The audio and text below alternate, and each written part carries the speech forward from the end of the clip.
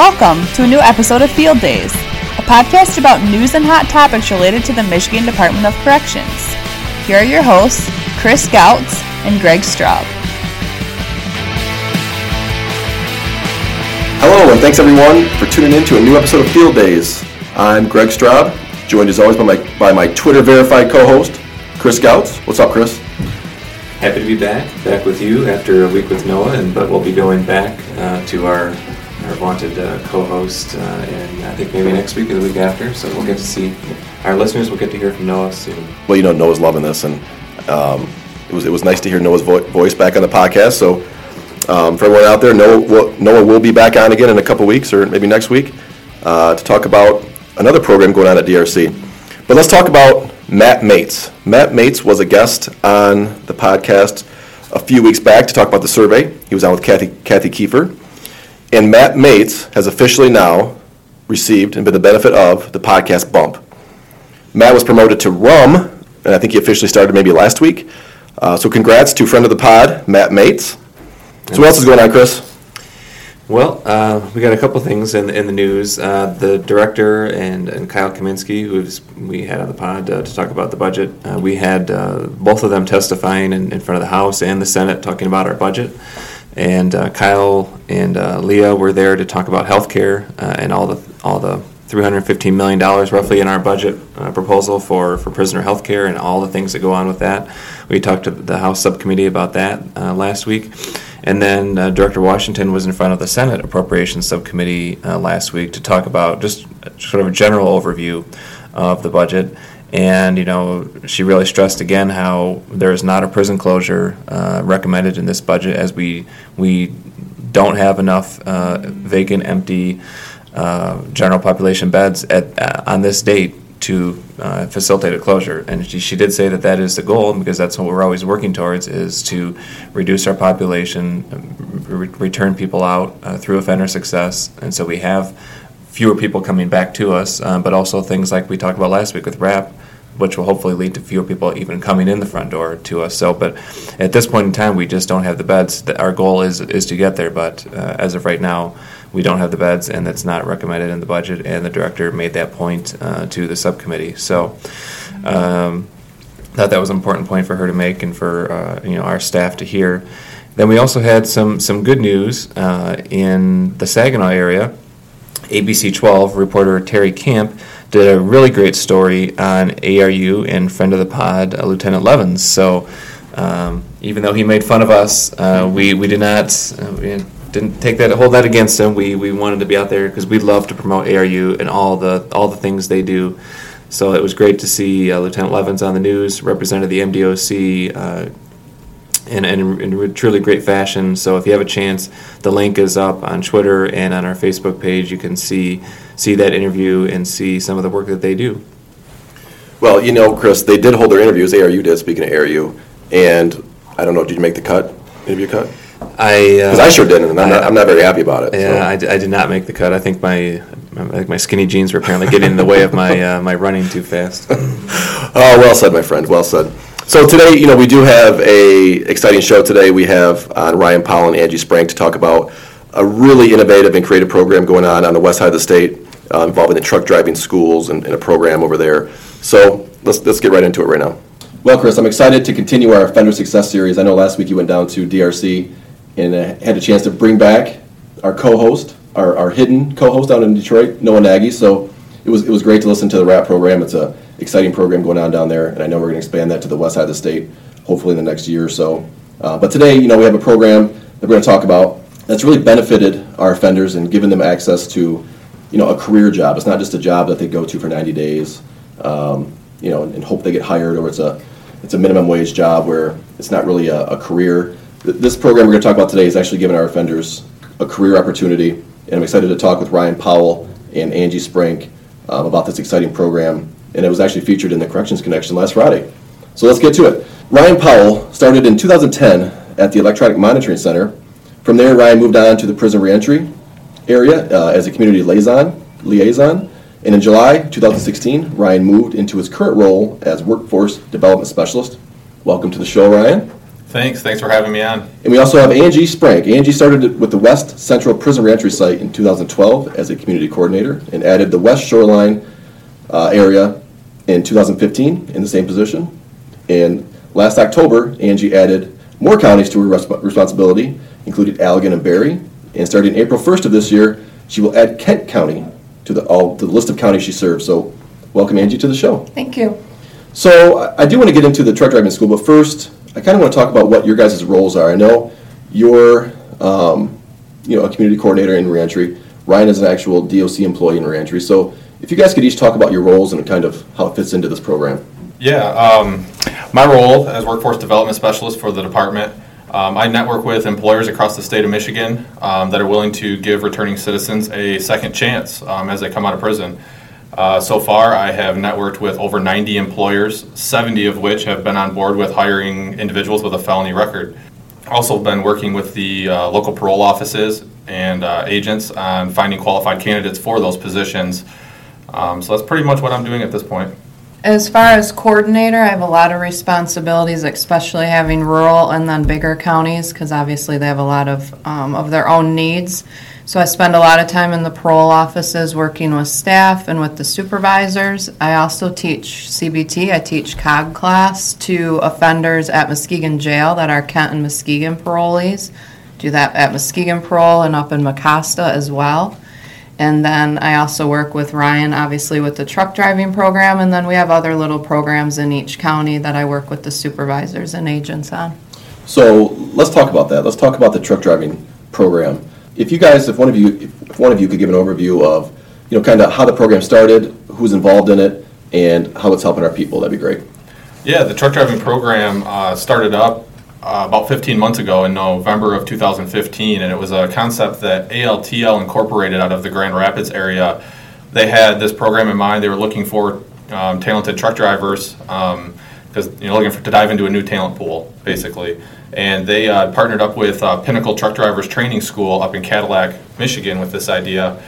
Brought in Michigan Works, brought in the DOC to try to get this off the ground. The original concept was to start the training inside the facilities and then move it on as they paroled out. They would have a career in truck driving once they got out.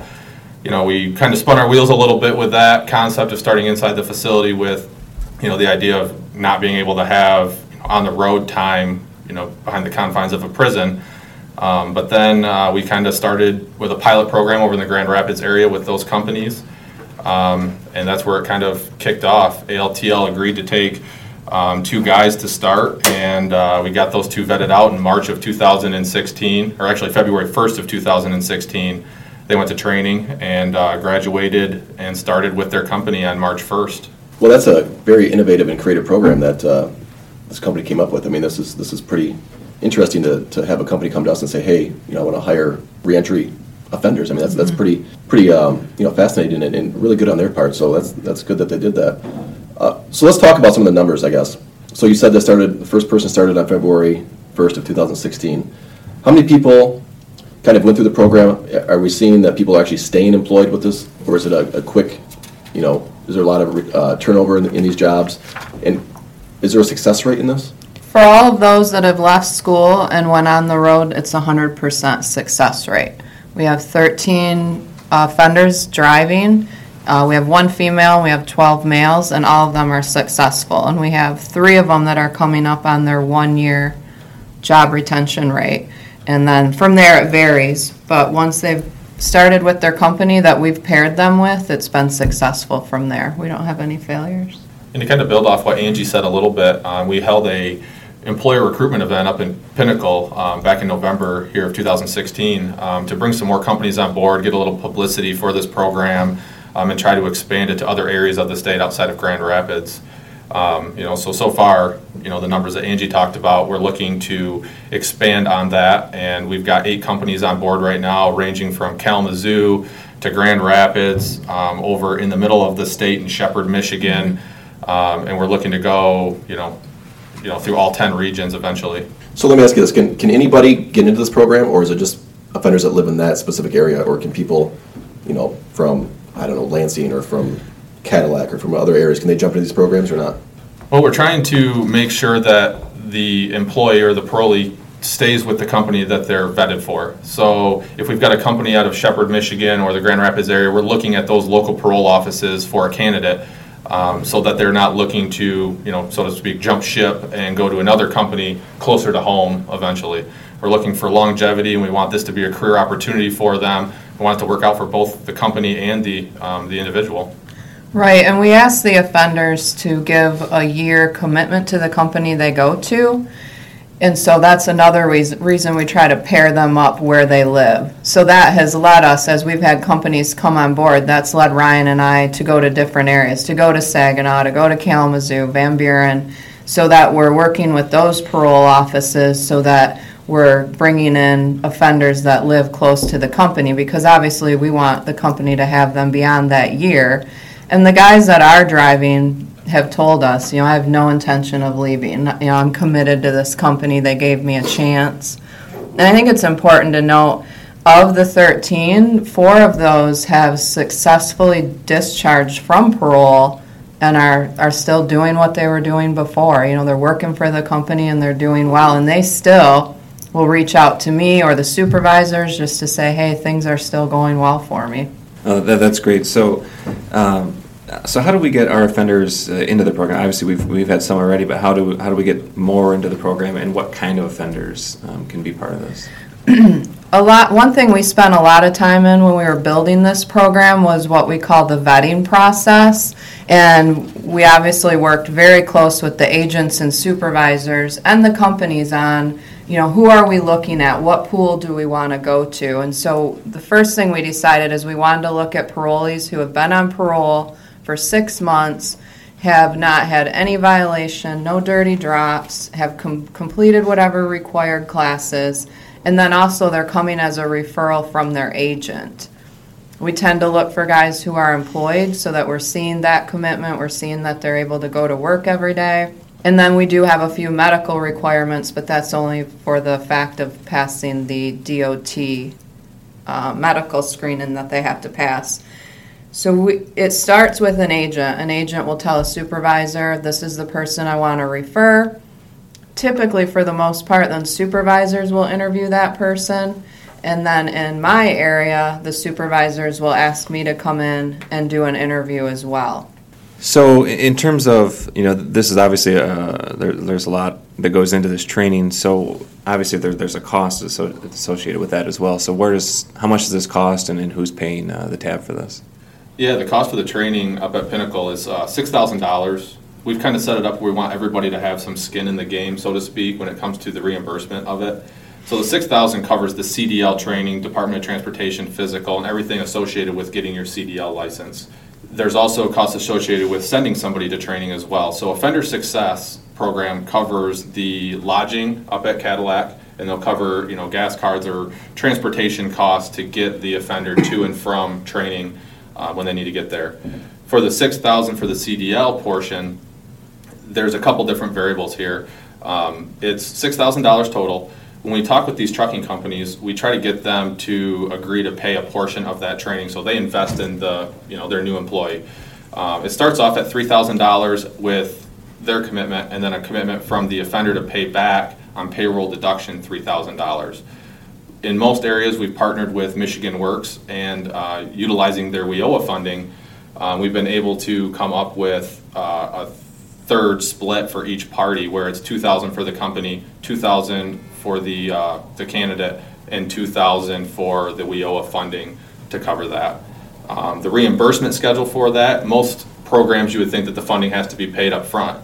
In this program, that's not the case. Pinnacle covers that $6,000 when they go to training, and WIOA pays their portion right as soon as they obtain their CDL license after training. The participant pays their $2,000 on payroll deduction as they're working over their year commitment, and then the trucking company pays their portion every 30 days. They pay another $1,000 until they're paid off.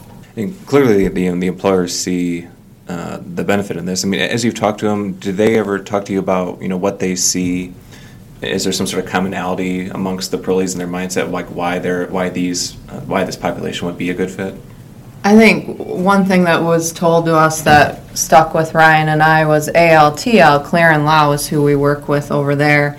And he had the first 3 that came through, and then he reached back out to us and he said, these guys have just kind of re-energized our whole company. We want more of them. They're committed. They're thankful. I have dispatch saying we want more of these guys. Our trainers are. And we're hearing that from the other companies too as they're bringing offenders onto their workforce. Well, when they go through this training, how involved is it, and how long does it take to go through? The CDL training is a 4-week program. That's kind of how our model is set up. It's basically like a 3-tier model. The first stage being the CDL portion of the training. The second stage is the training that they have to do once they finish their CDL training with the company. So it's kind of an on the road with a senior driver, so to speak. It could be anywhere from 1 month to 3 months, depending on the skills of the individual and how far along they are after CDL training. And then the third stage is that they get assigned their own truck and trailer, and they're on the road on themselves on their own routes. Well, truck driving historically doesn't just stay in the state of Michigan, right? It goes around the country. I know sometimes, having been in the field and as an agent, that can be tough, right? Because our offenders aren't typically allowed to leave the state of Michigan unless they give approval by their agent. Have you guys had any issues with that restriction? Or can you talk about, do they leave the state, number one, and have you had any problems with that restriction? Right now, all the companies we work with do leave the state, so I think it's important to note the agents and supervisors that have taken part in this program have been fantastic, especially Muskegon. I think almost half of our offenders on the road came from Muskegon Parole, and I believe that's because Supervisor Carlson and Janelle Freeman, they're very invested in it, and so are the agents there. And as the first few came through, the other agents saw the success, and then they would refer some offenders.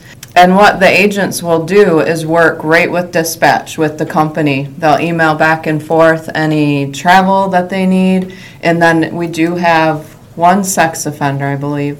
So his travel pass obviously has to go up to a regional manager. Regional Manager Martin approves that. So we have not had one issue with a travel pass. The trucking companies also have programs an app you can put on your phone so the agents can look to see where that truck is at any time. So they'll coordinate. If the company's seen something with an employee, they'll reach out to the agents or me and just say, hey, we see this going on, and sometimes all that takes is just to check on them to see, they're adapting to being out on the road for 14 days at a time. But so far, that's went really well with getting the travel passes. There has not been an issue at all. Well, that's good to hear, because this is an important opportunity for a lot of people who historically have not had this opportunity to be employed like this. So that's good to hear. And you know what? This sounds like a wonderful program, and I appreciate you guys coming on today to talk about this. Is there anything else that you guys want to talk about as far as the program goes? Yeah, I guess just one other thing to kind of throw out there is that, this is a life-changing event or life-changing career path for, some of these guys coming out of prison. They're starting out at anywhere from $40,000 to $45,000 a year, and they can get up to $70,000 a year depending on how much they want to drive. So, this is an opportunity for them to get themselves or their families out of a bad situation that they've been in their entire life, and, just a great program for them. Well said. Obviously, when we do this podcast, it's largely for our employees to hear and learn about things going on. But programs like this that are really popular, we hope that it spreads out farther. So, if there's employers that are listening to this, how would they get in touch with you to get involved in this program and be part of it? Yeah, a good way to get a hold of us would be to reach out to Angie Sprank or Ryan Powell. Our contact information is in the newsletter. And we can send any information regarding the program. It's got the program eligibility, vetting process, and every aspect of the program in there. We can answer any questions that you may have. Okay, that's good to know. So if people want to get a hold of you, they can go to michigan.gov/corrections, and they can get on and find the Corrections Connection. The episode was just last Friday, and your contact information is in that newsletter. So thanks for sharing that, you guys. Thanks for sharing everything you did today, and we appreciate you coming on Field Days. Thanks, guys. Thank you. Thanks again. Well, before we go, we wanted to take a few moments to talk with Holly Kramer to talk about what's in the newest edition of the Corrections Connection newsletter, which she puts together for us, and we're happy to have her back after several months of absence, and so she's here now to tell us all about what's in the February edition. So in this month's newsletter, there's also a story about the Offender Success Truck Driving Program that you heard a lot about on this podcast. I had the opportunity to go up to Cadillac and see the school where our parolees are training. It was a really neat experience, and got to ride in a truck, got to see the simulator that they train on, and learn a lot about that. You can also read about our new Corrections Officer of the Year, Carrie Johnson. She's from G. Robert Cotton Correctional Facility, and she'll be representing us as the 2017 Corrections Officer of the Year. I'm excited to see her speak at our Corrections Officer Academy graduations. All right, as always, thank you for listening. We'd love it if you would help us spread the word about the podcast. You can do that by subscribing to the show on iTunes and leave us a review. You can always follow the department on Facebook at MI Corrections and on Twitter at Michigan DOC, as well as the FOA account at MDOC FOA and the CFA account at MDOC CFA. And you can send any questions you have to the show using the hashtag AskFieldDays. Until next time, thanks for tuning in to Field Days Podcast.